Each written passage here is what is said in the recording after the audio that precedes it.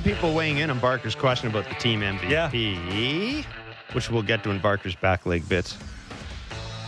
John Schneider joins us at 11:30. We do the trivia now before Kenny Rosenthal joins us? Do it. Let's do the trivia question now before Ken Rosenthal joins us. Is it easy? Hard? It's a good one. We're giving you the chance to win Jays tickets all season long here in Blair and Barker, of course, whether you listen on the radio or on our podcast. All you have to do is text the correct answer to our daily baseball trivia question to 595. That's all you have to do, 590. Just text the correct answer. Friday, we asked you. Well, I mean, it's got to be correct. What? Yeah, text the correct answer. That's what I said. I know. Jesus. Well, you said that's it. Who's the only Rays pitcher? Who's the only Rays pitcher to win over 20 games in a season? The answer is Blake Snell, who won 21 in 2018. Today's question is to win tickets to see the Rays and Jays down at the Rogers Center on Thursday, September 15th. And as always, you can text the answer to 590 for your shot to win. See rules at sportsnet.ca/590. In the Rays 2020 AL Wildcard Series sweep of the Jays, who led the Rays in hits, runs, and OPS? Again, in the 2020 AL Wildcard Series sweep of the Jays, who led the Rays in hits, runs, and OPS? Send your correct answer to 590. You could be off to see the Jays and Rays at the Rogers Center September 15th. I didn't get this the first time. I got it with my second answer. Sure you did. I did. Got it with the second answer. First one, I went out on a limb. Let's bring in Ken Rosenthal, senior writer with The Athletic, field reporter for the MLB, or for MLB, because I hate it when people say the MLB. Field reporter for MLB on Fox. Ken, thanks so much for joining Barker and myself today. A lot to get to. Your piece on Bo Bichette, your latest piece on Bo Bichette. What did you learn about Bo Bichette writing that piece? Because, you know, we pay a lot of attention to Bo. We see him a lot, obviously, in Toronto. We had him on our show last week, and it was kind of a different Bo than we've seen in the past, and in a good way, I thought. What was your sense of him? Well, before I wrote it, Jeff, you can relate to this. I asked somebody who was around the Blue Jays about Bo, and he said, listen, this guy's really hard on himself. And that's kind of what's going on this year. He set expectations that were very high for himself and was really not happy from spring training on. He was just feeling it. So I went into it with that knowledge, and then I asked some people with the team about that, Springer and Whit Merrifield, and, of course, Bo himself and John Schneider, and they all spoke about that and spoke about Bo's personality. Now, what I was not aware of at the time was, I guess there is a feeling, Jeff, and you can correct me if I'm wrong, in Toronto that maybe he doesn't care. Maybe he's a guy who's just going up there. He's got the flowing hair. He's swinging all the time. And actually, the opposite is true. And rarely do you see any player, and Jeff, you know this from covering it too, these guys care. Now, how they show it and how it manifests itself, that's all different because they're different people. But a notion that this player is just out there winging it, that's probably a far-fetched notion. So that was what I went into it thinking about writing. As long as everybody told me that was true, I didn't know if it was true or not. I'm not around the team as much as others. And, yeah, he spoke about that. And he spoke about how he is a perfectionist and how he kind of let go of that maybe, I would say, about a month ago now. It was 3 weeks at the time I interviewed him. That was about a week ago. So it seems like, obviously, he's hot now. And if that's what he believes helped him, then that's great. And I know there's been some other things, too. Shai Davidi wrote about how he's done some things different with his practice. He's practicing at a more intense level when he's swinging and all of that. There's a lot that goes into it. But what I like to do from time to time is show people a different side if I can. Right. And it seems like this was a different side. I guess I did not know, again, the perception of him really at all. But I thought this was interesting, and I guess it ran somewhat counter to the perception, at least from the comments I got on the article from some people in Toronto. It's strange because people who get those of us who get to the ballpark early get to see Bo, and Bo do his early work. Every day he's out there working with Luis Rivera and Santiago Espinal. Mm-hmm. Every day he's out there defensively, without fail. And it's always mentioned on the telecast. It's always mentioned on the broadcast. And part of me thinks that maybe fans hear that and they accept it, but then the fans... Next, the logical leap is, okay, that's great that he's doing all this before the game. That's wonderful. Why isn't it translating in the game? And I think that's the thing with Bo that really perplexes people. And, as you were talking, I was thinking of a guy I covered, Tim Wallach. Tim Wallach was sleepy-eyed. Tim Wallach had the hat back. Tim Wallach, people in Montreal were convinced that Tim Wallach didn't care because he could be a little slow at times. And you talk to anybody who's covered Tim Wallach. The guy cared a lot. The guy played hurt. Vernon Wells had the same thing here. And I always tell people, Ken, Vernon Wells played hurt more than just about any player I've covered. So there is a danger, isn't there, in sort of taking preconceived notions, what we expect of a ball player, then seeing this guy on the field, not quite living up to it, putting two and two together and saying he doesn't care. Yes, and I don't want this to come off wrong, and I don't want to be too hard on fans. But in the social media age especially, everyone is an expert. They're an expert not only on what every player should be doing, they're an expert on what all of us should be doing, and everybody's got something to say. And the fact of the matter is, even those of us who cover the sport don't always have a full insight into what is going on. Bullpen management's a good example. We don't know which relievers are always available, which ones are feeling banged up, what the manager has and doesn't have for a particular game.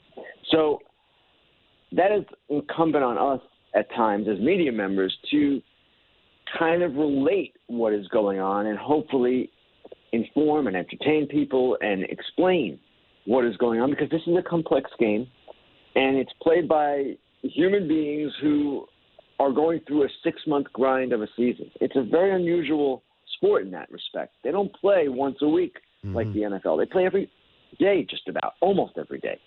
And it is uniquely difficult from a mental perspective. It is uniquely difficult from a physical perspective. I'm not saying it's American football or anything like that, but it's difficult.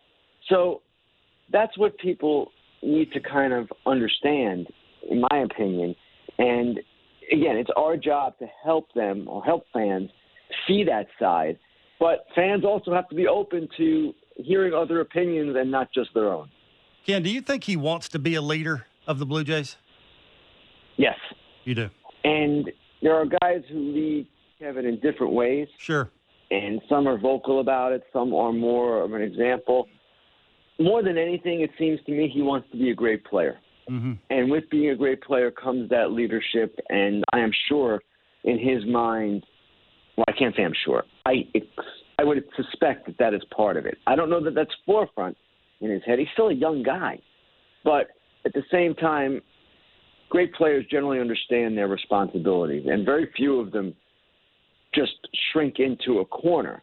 Now, he might not be the most vocal. He might turn into a vocal leader. I've seen players, as Jeff has too, evolve over time and become more vocal or less. It depends.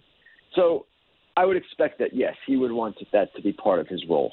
Ken, do you think a great month from Bo would change the organization's mind about him as a player?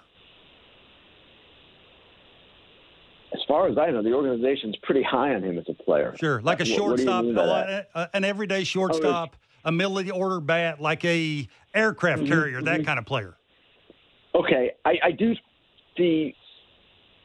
hear from them or expect from them that they believe he is that guy. Okay. John Schneider said he's an extremely talented guy and one of the great competitors he's known, so they do see him that way.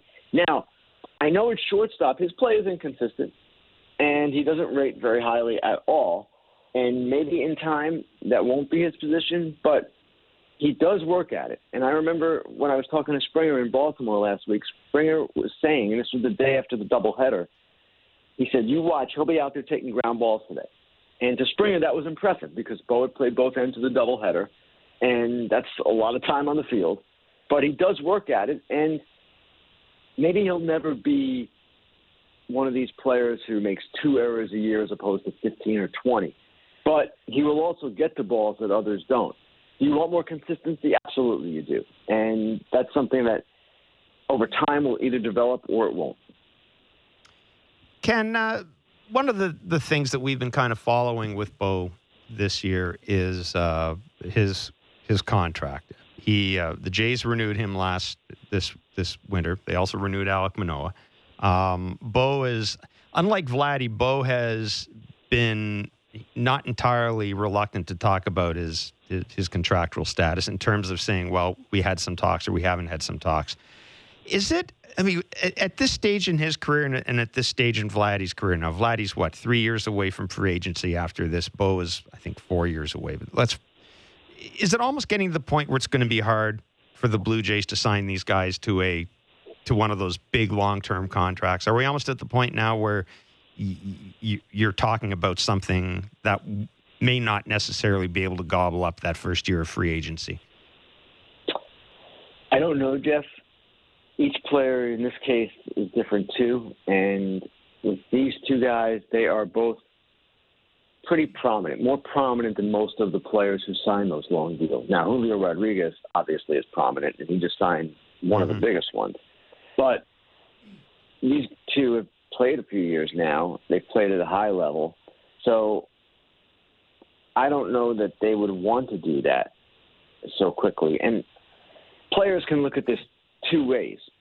From, let's say, Julio Rodriguez's perspective. And he got $212 million guaranteed, I believe it was, and the chance to grow that to $350 or more. If the Jays presented that kind of deal to Bichette or Guerrero, I would expect that they would at least be tempted. Mm-hmm. I know these deals the union sometimes looks down on, agents look down on, and I get it, because the way to really maximize your earnings is through free agency and going out on the open market. But, Jeff, if someone put $212 million in front of me or you, I have to say we'd be tempted. So you start there, but I don't know that the Jays even see them like that. I would expect to see Vladdy like that, maybe not both. Right. So if they want to do something along those lines, the number is going to have to be big, and it would be bigger for these guys than it would be for even Rodriguez, because Rodriguez is starting from a place of much less service time. Mm-hmm. You're talking about Bo and Vladdy's ARB years and then free agency. Right. So if you're talking about a big, long deal, well, it's going to be in the hundreds of millions. No shift, the pitch clock, the bigger bases. Do players like that, you think, Ken? They seem to be mixed, as you would expect, when you have 750 or 800 people. They're not always going to agree on everything. Yeah. I don't know that they're opposed, per se. They did not like the way this was handled, but we could all see it coming from a mile away when MLB has more people on the committee than the players do, and that was by design through the collective bargaining agreement. It's something the players agreed to. You're not going to get a full hearing of your grievances, so to speak. Not that they were grievances, but their desires. The MLB people heard them, but they didn't really act on them. So the players did not like that. But overall, I do believe players like the idea of the shift going away, and it varies from individual to individual. As for the clock, the ones who have been in the minor league, they've experienced it already in recent years, and they seem to be fine with it. I'm sure it will be an adjustment for some of the older players, the pitchers in particular, who are slower in their deliveries. I wonder, too, Ken, this is something Barker mentioned to me, pardon me, Friday when we were talking about this, because I was kind of surprised that, and I admit I wasn't following it that closely, but I was sort of surprised that initially there was the player reaction seemed to be pretty negative. And Barker made the point that he thought, one, most of it was focused on the pitch clock as opposed to the shift. And two, that this is kind of lingering from the negotiations this winter. That the players, I mean, they don't want to be dictated to. Rob Manfred could tell them that Tuesday is going to follow Monday this week. And the players would say, no. That's not the case. Wednesday's following Monday this week because we aren't going to. And I think there is an element of that at work here, isn't there? No question. And in fairness to MLB, in the prior collective bargaining agreement, Rob Manfred had the right, with a year's notice, to unilaterally implement rule changes. So really, in that sense, nothing has changed. They can still do it unilaterally for the most part, but with an abbreviated timetable. So the power dynamic has not shifted. But when you create this committee, as MLB did, and you put 6 management members on it and 4 players on it, and you say we're going to listen to the players, we're going to take their input, and then you take their input and essentially do what you want, that, in my opinion, is not a way to go about building a better relationship. And that is what has defined this relationship. There's a lot of lip service to building that relationship. And, we're going to have a union now that we can deal with, and we're going to try really hard, and Rob Manfred's going around team to team meeting with players. When the rubber meets the road, it's the same. It's always hardball. And if baseball wants truly a more cohesive relationship with the players and the union, then when this kind of situation surfaces, when you create this committee and you say you're going to listen to player input, then you really have to listen to it and act on it. Now, baseball would argue, and not unfairly, that the players have so many divergent interests and they're so divided on different things, pitchers, hitters, young players, older players, that it's impossible to get consensus. There is something to that as well. Last question before we let you run. We keeping an eye on what's going on in the American League Central. I'm kind of fascinated by what's happening with the White Sox right now. Just couldn't come up with a 4-game sweep, but I mean the Central's there for the taking. Ken, what do they do about Tony La Russa? I mean, I can't put this any more tactfully. They've been a better team without Tony La Russa managing them. For whatever the reason, they've been a better team. There's no question about that, Jeff. And I don't know what they do. And it's really interesting that he said yesterday that it's uncertain whether he'll return. It's up to his doctors. Now, what is going on behind the scenes, I don't know. But I can imagine, or I would imagine, this is speculation, this is not knowledge, that it involves more than Tony's doctors. That the people who are running the team understand that the team is playing better, that you can't simply attribute it to the change, but at the same time, they've got a division to win here, and let's go. So it's going to be an interesting few weeks, let's put it that way. Kenny, we're going to let you scoot. Appreciate your time as always, my friend. Thanks for this. Thanks, Ken. Thanks, Jeff. Take care, Kev. Bye. Ken Rosenthal, senior writer with the Athletic, field reporter at the MLB and Fox. What would you do if you're the White Sox? Now, whatever we may say about Tony La Russa, this guy's Hall of Famer. That's hard to answer. I think you have to be behind closed doors with him to answer that question. But there's no doubt they're playing better. Why are they playing better? Are they healthier? Are they performing better? How much did that have to do with the manager? They are like Tony. That's the question you got to ask the players. I mean, if you're running the team, I know you don't always want to ask the players. Yeah. But man, it'd be nice to go down and get a feel of the room, wouldn't it? On what you think going into next season, because it is about winning. And you do play in the American League Central. You are a game under 500, and I think they're 4.5 out of winning, being tied with the Guardians in that division. Yeah. I mean, it's. You to say you don't have to play great to win that division is an understatement. So I think with all those things being said, you have to do everything in your power to make sure that Tony would be the right guy. How's that? Yeah. And Miguel Cairo is he's a well thought of guy. He's a guy who is the bench coach is the acting manager. He's a guy who's been prepping for this for a while, going back to his time in the Reds system.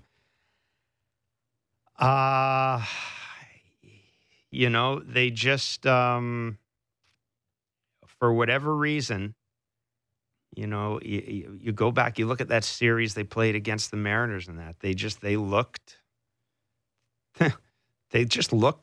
like a different team. There's just a difference in the way they go about their business compared to what we saw earlier in the year.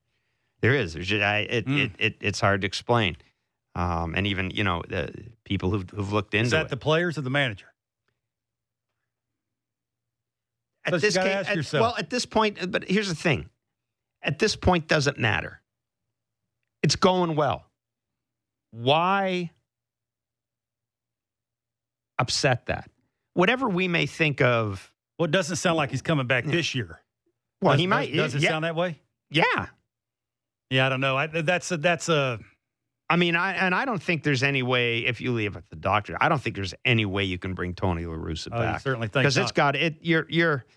You've gone from being an afterthought to having a chance of winning the division. And we've said once you win a division, I'll tell you this: their pitching, if they win the division, they can be a factor. You're going to run Dylan Cease out the first game of the series. That might be one. White Sox, Jays. Who you like better? I still like the Jays better. Because if they win the division, I still like the Jays better. The White Sox, to me, they still have that one issue they've always had, right? They just can't get out of their way. They just can't get out of their way. But they're like most teams. 2022, they got to pitch well. They got to have a good bullpen. They got to play decent defense. They got to hit homers. Yeah. But anyhow, it will be certainly an interesting storyline to follow, and because one of those teams, Minnesota, Cleveland, or Chicago, I think Minnesota, you can stick that. Yeah, I don't get the sense that's. I think the question is, do the Guardians have a finishing kick in them? If the Guardians have a finishing kick in them, then I think they win the division. This may be one of those things where, for all their issues, the White Sox have been there before, right? They have been there before, and this may be one of those times where experience pays off. But I'd like to see the Guardians get in because I like the way they play, and as I said, I'd love to see the Guardians. I'd love to see the Guardians and Jays, frankly. I think that might be the best matchup for Jays.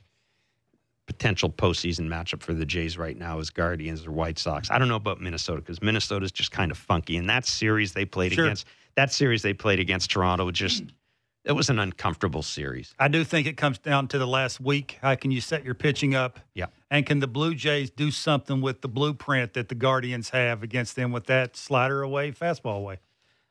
John Schneider is manager of the Toronto Blue Jays. He will join us in a few minutes. We've got Barker's back leg bits to end the show. The question we asked, your choice for the Blue Jays MVP right now. A lot of folks weighing in with Ross Stripling. We'll get to those answers. And John Schneider when we return. It's Blair and Barker on Sportsnet 590, The Fan, 360, and wherever you get your favorite podcast. Great daily gambling advice from JD, Blake, and Ailish in the Fan Morning Show's Wake and Rake. Subscribe and download the show on Apple, Spotify, or wherever you get your podcasts.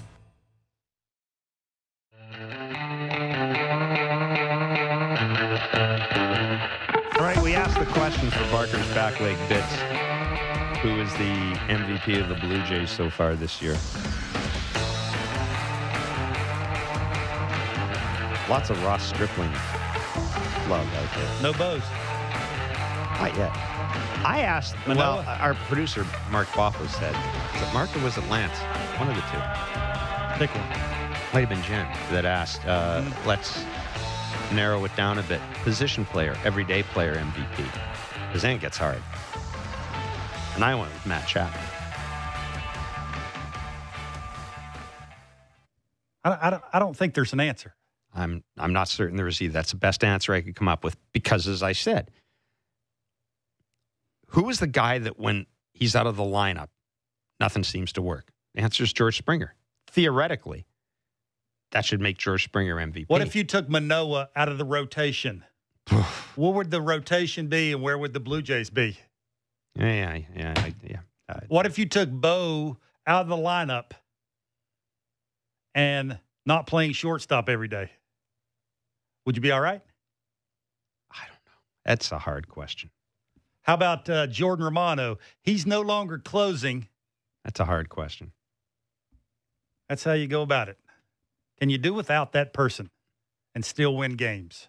That's a really hard question. I don't even know if we have. I don't even know if we have an answer yet.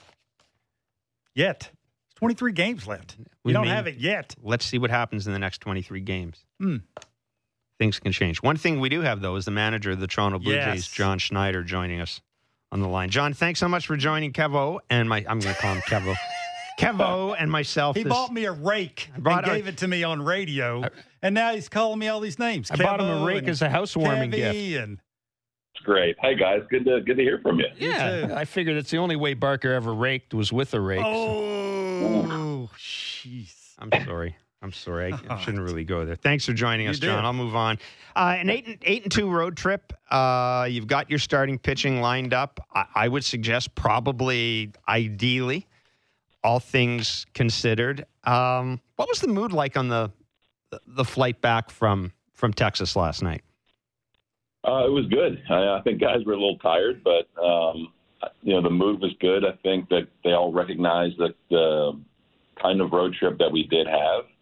And just really looking forward to another big series. So it's every game is going to be important going down the stretch, but the guys were in a good mood after a really good road trip for sure. Before we jump into a bunch of stuff about your team, I got to ask. I haven't seen you being thrown out in a while. I've seen you do that on TV at the minor league level.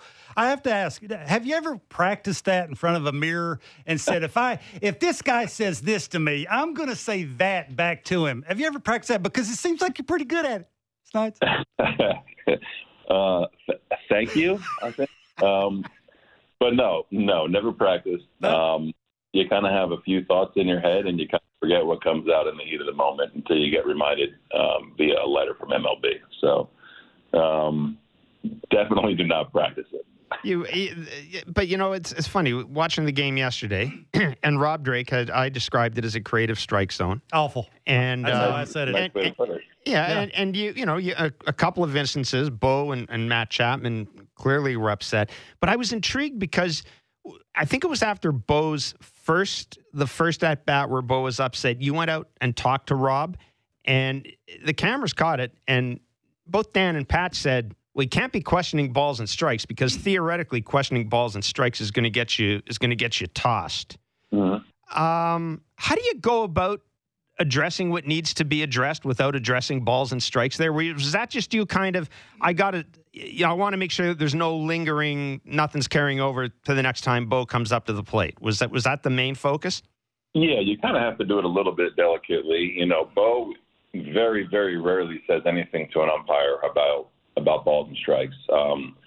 You can see him shake his head a few times. He's usually right if he just the call. But I actually went out to Rob and said, hey, I just want to know what Bo was saying because he very rarely says anything. And he kind of told me the conversation, and I said, okay, great. I said, I get it. And we kind of went on from there. It wasn't questioning. He was actually upfront about some guys saying, hey, man, it's a little bit too far in. But he was telling me those were good pitches. So I said, it's going to be a tough day for us because we're trying to get Perez out over the plate. So just stay with us here. And, that's about as far as I could go in terms of balls and strikes. So it was, I was, for the outcome not being what we wanted, I was very pleased with the way the guys reacted. You can't control that kind of stuff. And, I think it's just a sign of a good team sticking to their approach. But it was, I think creative was a nice way to put it, Jeff. And I think Jonah Heim, I said it yesterday, got a big high five from catching coach Bobby Wilson over in Texas after the game. Mm-hmm. So when I knew you were coming on, I was trying to figure out my Vladdy question because every time you come on, obviously we have to have one. And I didn't want to ask you what you were seeing, why he's rolling over ground balls to third and short. I didn't want to ask you whether you thought he was having a good season, but I do want to ask you this. But you just did. No, I don't want you to answer that because that's not fair. But I do because you're behind closed doors with him all the time. Is there an obvious thing when the season's over offensively for Vladdy that you think he knows right away when the season's over right away, he knows exactly what he needs to work on to be the next version of Vladdy that everybody wants Vladdy to look like? Great question, and I think that he'll have that figured out. It's a never-ending process, right? He's working through it right now during the season before the season's even over. So it's not going to be like, okay, season over, whenever that is, I'm gonna go and try to make something a little bit better or change something. He's constantly trying to tweak it every day, like a lot of guys are. But it's I think Vladdy's really close, I guess is the best way I could answer it. Vladdy hit the ball extremely hard this past road trip. Some on the ground, some in the air. And it's I think Vladdy is really close, and if you get him and Bo clicking at the same time, that's pretty damn dangerous at the top of the order. So Vladdy's close. There are a few little cues that he's working on that kind of stay in the clubhouse and batting cage, but yeah, he's really, really close. Oh, I was going to ask you what would tell you he's close, and then you just ruined it and said it stays in the clubhouse. So I can't ask you that. The hitting the ball hard is a big deal for him, right? That would tell you that what you're doing off the field is at least translating to on the field, and that's a confidence thing. Because when Bo talks about how good he's been now, it's not mechanics. It's not what he's swinging at, because he swings at everything. It's more about I'm in a happy place between the ears. And I think maybe without you saying it, that's probably where Vladdy is close. Yeah, I think that, and I actually think it's some other things that happen in the batter's box, Sure. So when those two things click, and like I said, I think it's really coming, that'll be a really good thing for us. Okay, good. Has Bo, John, has Bo been a different guy in the past 10 days or so with the results coming the way they have? Because we just had Ken Rosenthal on. He did a piece with him. He talked to Bo. We talked to Bo. He's clearly, as you said, this is the best version of Bo you've seen. Is he happier now? It's fun. I mean, I think he's a little bit more freed up in terms of going out and being okay with whatever the result is. His demeanor very rarely changes. He is a little bit more, active in the dugout, I think, in games, which is great. Guys like talking to him and bouncing ideas off him. His demeanor is really pretty consistent throughout the course of the season in the clubhouse. And I think it's kind of more the same now, but the results have just been otherworldly over the last road trip with what he's doing. So it would be nice every once in a while. I think everyone's waiting for a big smile or something, but it's kind of it's very unique that he can keep that same demeanor, good, bad, or different. You've seen Bo more than anybody. How much has that two-strike approach sort of been his security blanket? You can go to it anytime with two strikes. Yeah, I think when he's really good that's what he's doing. Obviously he's doing what he's doing, but the two-strike approach is allowing him to have confidence before he gets there. So he's been really, really good in terms of swinging and missing and chasing and things like that and limiting those things. And I think having confidence in his two-strike approach. And it was something everyone has kind of seen it this year. He's been back and forth with it, doing it, and not, or the wider stance sometimes and then not. Other times with two strikes, and I think he's just really locked in and committed to it, and the results are there. John, how, without giving away state secrets here, how will you manage this week, these games coming up without Lourdes Gurriel, who, the power numbers haven't been there this year, but at times he's been your most consistent hitter, and those long arms and his ability to get plate coverage, he's kind of a bit of an outlier in your lineup. How are you going to manage that absence? Kind of one day at a time, and maybe a few innings at a time. It's, guys like Tapia, Biggio, Witt, Jackie, Zimmer, they all kind of add a different look in terms of what an outfielder can provide, whether it's offense, defense, bases, what have you. I think Tapia has stepped up and done a really nice job with the opportunity that's come about. It is a creative way to get Cavan and Witt in the outfield to start games like we did a couple times yesterday and the day before, and adjust if we need to. So we'll go, basically game by game with it, and performance is definitely a big part of it. Matchups are definitely a big part of it, but I think we're fortunate enough to have the depth that we do on our Major League roster to kind of absorb the loss of Lourdes a little bit. Now, you've gotten a full season of Kirky behind the plate and in the middle of the order. Something you've learned about him that you didn't know beginning of the season? How consistent his approach is and how he doesn't let a game or two frustrate him when the results are not there. For a young kid being asked to man a pitching staff, hit in the middle of the order, and be consistent on a team with playoff aspirations is not easy to do. And his demeanor continues to impress me every day. John, we're going to let you scoot. Go get him. Yeah, good luck. Go get him this week, and we'll see you out at the ballpark. All right, guys. Thanks. I appreciate it. See you later. John Schneider, manager of the Toronto Blue Jays. First of 5 games against the Rays goes tonight, 7:07 on Sportsnet 590, The Fan and Sportsnet. Jose Berrios on the mound. Cooper Criswell. Trying to channel my inner Morosi. Cooper Criswell on the mound for Tampa Bay. Tomorrow, Alek Manoah and Mitch White. Stripling Gossman. It's lined up. It's lined up the way the Jays. All things considered, this is the way you'd want this lined up. I tried to get him to say what the off the field stuff with Vladdy was. I was trying hard. Good for him for not telling us.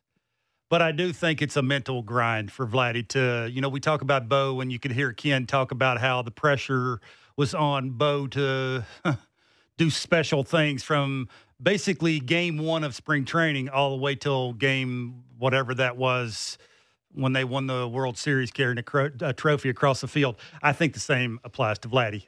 He's trying to get through that. He's never been through it before. So there's I can't imagine that. And I think sometimes we need to take a step back and give the kid a little bit of a break. But, man, 23 games left. You can hear it in John's voice. Hopefully he finds it.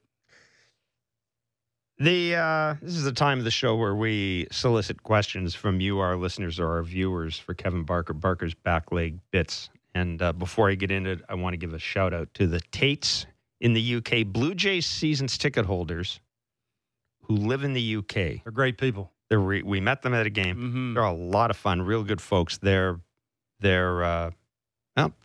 fly back to see the Jays games. It's great. Can't put it any other way. And I know they listen to the show and the podcast. Cheryl claims that she listens to the show when she wakes up, which is good. Your voice that wakes her up. No, as opposed to putting people to sleep, it's good that we wake them up. But anyhow, I want to give a special shout out to the Tates. This is a question from Brantford Gal, and thank you very much for the kind words. Question for Kevin or yourself. We'll make it for Kevin. This gets to Vladdy. Why is it that people seem to think that Vladdy is untouchable when it comes to discipline? Other people get moved down when they're not doing so well, yet he stays in the number 2 spot when he grounds out every single time he's up at bat. And the reason I asked that, Brantford Gal, was I think John Schneider he kind of answered it for us because they think, Kevin, Vladdy's close. Yeah, I guess.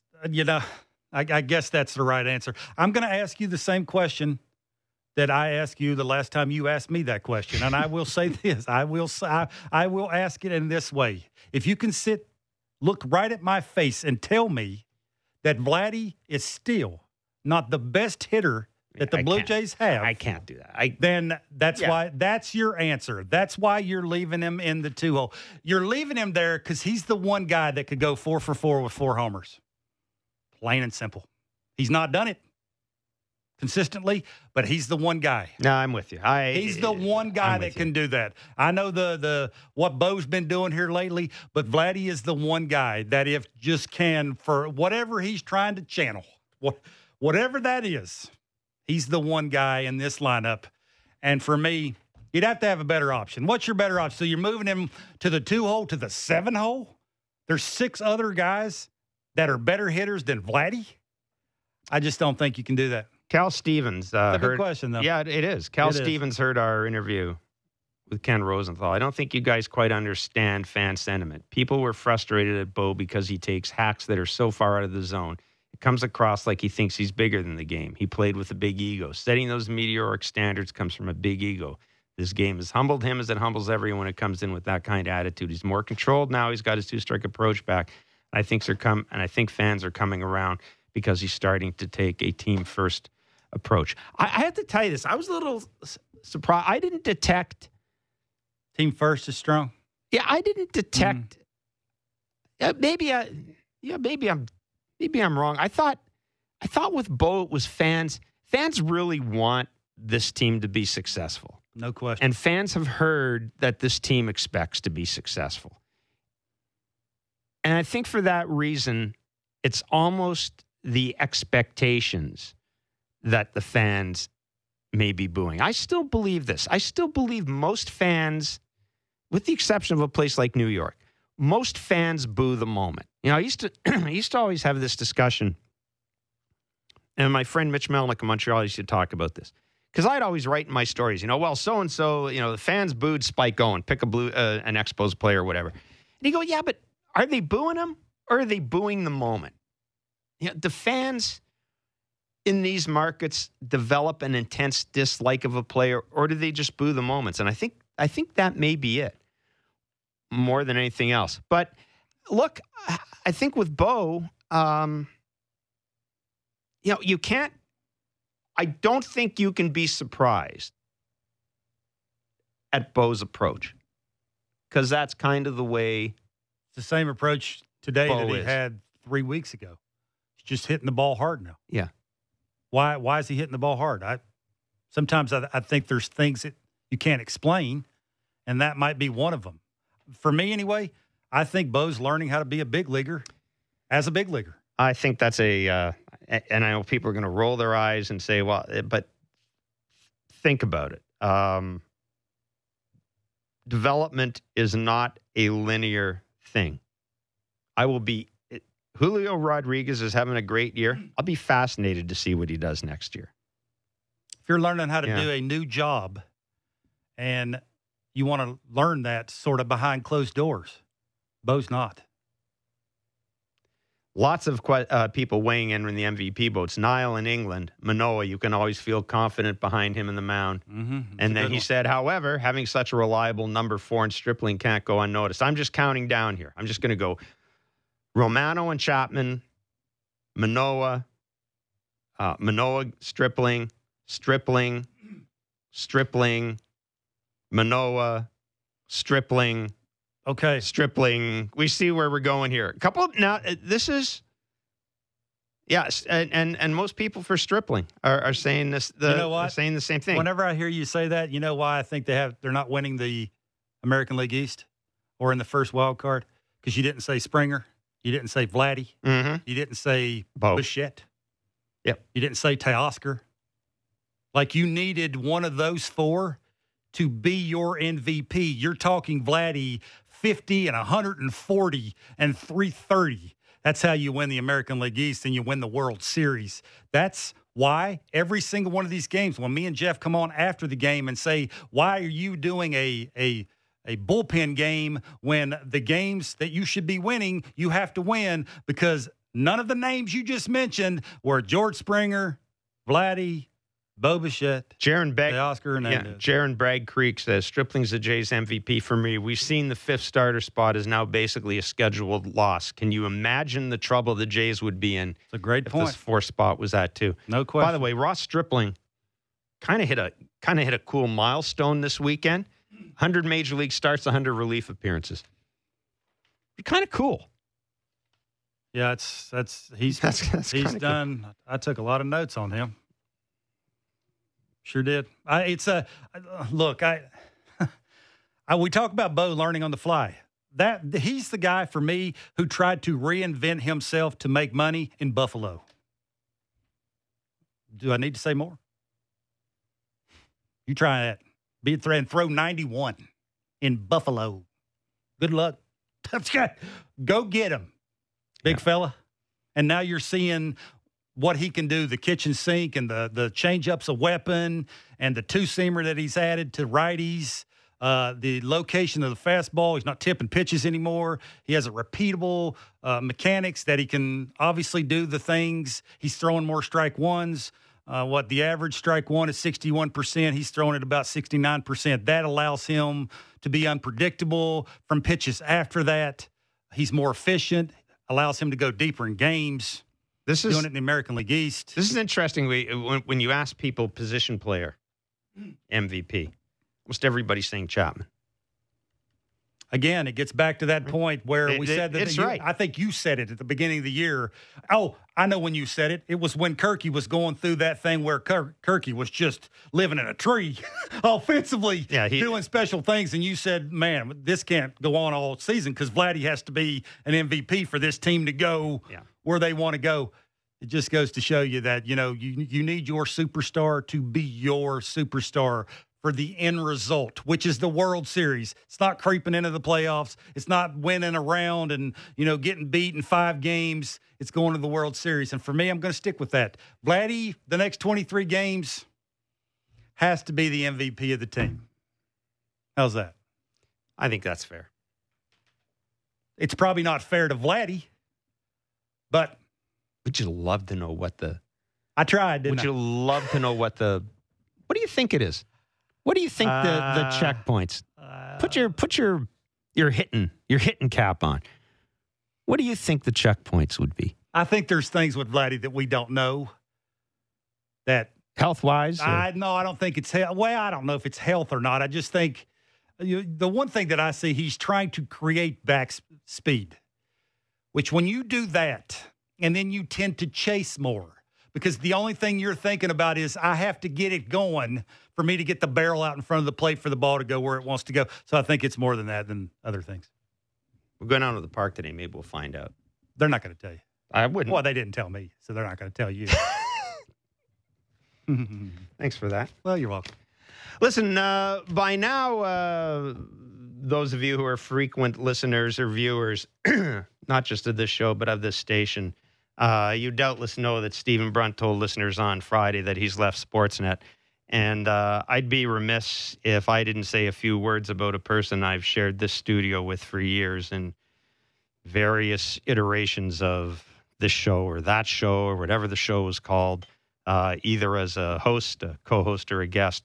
I'm not going to speak in the past tense because Stephen has made clear he's not retiring, which is good for those of us who are fans of quality journalism, because he's one of the few truly national voices, be it sports or otherwise, we have in this country. And he's a rare broadcaster and journalist who can bring humor, insight, gravitas, whatever, to any situation, depending on what's required.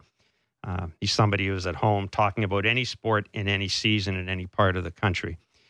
And we did some good stuff together on the station, I thought, doing 3 hours of Gord Downie the morning he passed away, the 2015 Blue Jays race, and through our COVID lockdown days, which was someday I'll write a book on what it's like to do a sports talk show for 3 months when there's no sports. It was a privilege to share time with someone who understood the significance of the platform, of his platform, and the weight his words carried without letting his ego get in the way. On a personal level, he's frankly a big reason I've worked where I've worked, and indeed still work. Frankly, he's the reason I live in Hamilton. So more than a mentor, he's been a singular influence on how I think about sports and how I think about sportsmen and sportswomen. And, you know, I've been lucky. I was thinking about this driving in today. I've worked with a pair of major leaguers, right? I've worked with a pair of major leaguers like Stephen Brunt and Kevin Barker. Major league in their respective field, major league as people and friends. So, honestly, I'm not certain a fella deserves as much luck as I've had in this job. So, Stephen, thanks for everything. Go get him. And for the Toronto Blue Jays, you go get him too. Go get those Rays. Have a good day. Talk to you tomorrow.